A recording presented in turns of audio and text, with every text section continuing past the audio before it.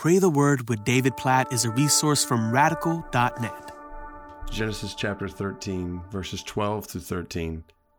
Abram settled in the land of Canaan, while Lot settled among the cities of the valley and moved his tent as far as Sodom. Now the men of Sodom were wicked, great sinners against the Lord. This is a very strategic moment in the book of Genesis, and specifically in Abram's life and in Lot's life. So as they enter into the land, Abram says, hey, which part of the land do you want? And Lot can choose from anywhere. And verse 12 says, Lot settled among the cities of the valley and moved his tent as far as Sodom. And then verse 13 tells us the men of Sodom were wicked, great sinners against the Lord. And in this geographic decision, we see setup for spiritual downfall. Lot goes near the people of Sodom, and he pitches his tent there, and he settles in the vicinity of great sinners that will eventually have a great influence on his life. Fast forward, Sodom and Gomorrah are destroyed under God's holy wrath, and Lot and his family are fleeing. If you remember the story, Lot's wife looks back, and she ends up dying on the spot. Lot had no idea the ramifications that would lie ahead for him, for his family, for his wife, as a result of settling near the camp of Sodom. And as I read this story, I just want to warn you, even as I myself am warned reading this passage.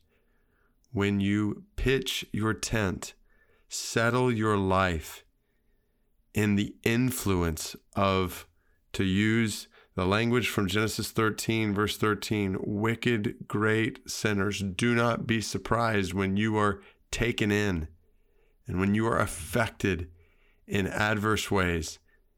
This passage is just shouting to you and me today. Don't flirt with sin.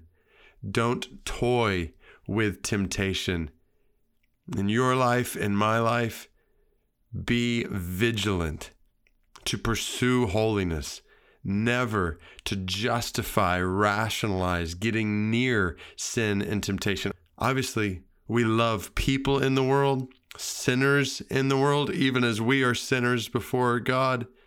At the same time, we run from sin. We don't rationalize it. We flee all sin, idolatry, immorality, temptation. We don't toy with it. And I'm just guessing there's some listening right now who are tempted to toy with sin in this way or that way today. Even as I am prone to wander in my own life, we just pray, God, help us not to toy with sin and temptation. Help us not to rationalize it in our lives, to try to justify it. Help us to run toward you and holiness and the goodness of your word and obedience to all your commands and purity. God, give us pure minds and pure hearts, and help us to speak with purity.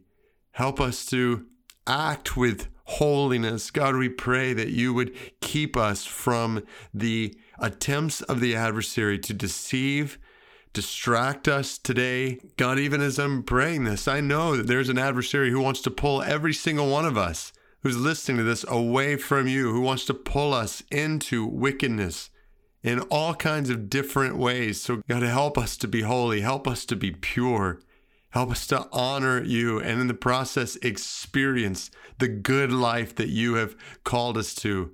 God, help us to run from temptation, even as you taught us to pray. Lord Jesus, lead us not into temptation, O God, but deliver us from evil. God, I pray that in my life. I pray that over every single person listening right now today. By the power of your Spirit, by the shed blood of Jesus, we praise you, Jesus. You have made victory over sin and temptation possible for us. So help us to live in it today. Help us to run from sin and temptation in every way today. Make us holy, we pray in Jesus' name. Amen.